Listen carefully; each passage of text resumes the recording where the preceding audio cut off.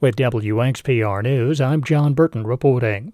Heart disease is the leading cause of death for Americans. According to the American Heart Association, rates are about 50% higher among Native Americans compared to their white counterparts. WXPR's Katie Thorson spoke with a cardiologist about what leads to those higher rates and what everyone can do to lower their risk. More than 1/3 of Native American deaths attributed to cardiovascular disease occur before age 65. Dr. Anupama Joseph is a non-invasive cardiologist at the University of Wisconsin. My primary focus is in cardiovascular disease prevention and in health equities and health disparities. She visits the Forest County Potawatomi community 4 times a year to host a preventive cardiology clinic.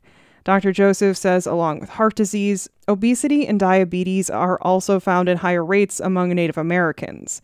Those 2 diseases can contribute to heart disease, all of which Joseph says are long-term consequences of intergenerational trauma and the effects of colonialism. Commodity foods, which were mostly all the things that, I as a cardiologist tell my patient not to eat. So canned meats, flour, sugar, anything processed were kind of the commodity foods that Native populations were forced to eat.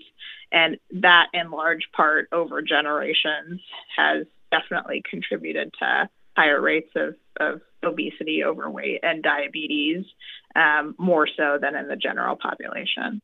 Joseph's focus is on the things people can do to prevent heart disease, and she stresses it's never too early for anyone to start these things. Her recommendations include annual health screenings by your medical provider, knowing your family's medical history, and a healthy lifestyle, which includes regular exercise and eating healthy. What I tell people to do is kind of shop around the perimeter of the grocery store. Fresh fruits, fresh vegetables, lean meats, fish, things like that, and really avoiding those things that are in boxes, bags, freezers, things like that have a lot of additives, salt, things like that are definitely less healthy, but those can be enjoyed, but in moderation. Joseph says substance use can also contribute to heart disease. She recommends not using any form of tobacco, including cigarettes and vaping, and limiting alcohol to no more than 1 or 2 drinks a week. For WXPR News, I'm Katie Thorson. The man found dead after a shootout near Rhinelander was wanted by Barron County authorities. The Department of Justice has identified 33-year-old Stephen Kincaid as the man accused of shooting at police at a home on River Road in the town of Crescent January 20th. Police were doing a welfare check after a couple of 911 hang-up calls. A second person in the home was eventually able to get out, and a tactical unit found Kincaid dead. In Barron County, Kincaid never showed up for a court appearance in October, and a judge issued a bench warrant for him. He was charged in Barron County with false imprisonment with a domestic abuse enhancement, battery to an officer, and felony bail jumping, among other charges. The Rice Lake Chronotype reported in July that Kincaid had allegedly tried to prevent a woman from leaving the home for work. She got out through a window. He was arrested for false imprisonment and reportedly kicked an officer while being put into a squad car. An obituary indicated Kincaid was born in Rhinelander and attended school in Crandon for a time before moving to Spooner in 2004. The search for a missing woman in Lac du Flambeau came to a successful conclusion. Just before noon yesterday, Lac du Flambeau police got word of a 68-year-old woman who had gone for a walk and not returned. She reportedly was suffering from dementia. Officers began a search and help was called in, including search and rescue dogs. After about 5 hours, the woman was located on County Highway H near East Boundary Road, which was described as a very desolate area. The woman had apparently walked across a lake. She did not need medical treatment and was returned home safely. A number of agencies helped with the search. American Airlines is adding a 3rd daily flight between the Central Wisconsin Airport and Chicago's O'Hare International.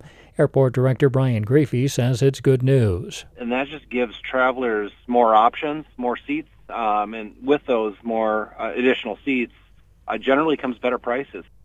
Griefey says the move is a vote of confidence in the market from American, especially given the limited resources and national pilot shortage that every airline is facing. Small regional airports like Central Wisconsin were affected by that. To get this additional service, it shows that support and that investment by American Airlines into central Wisconsin.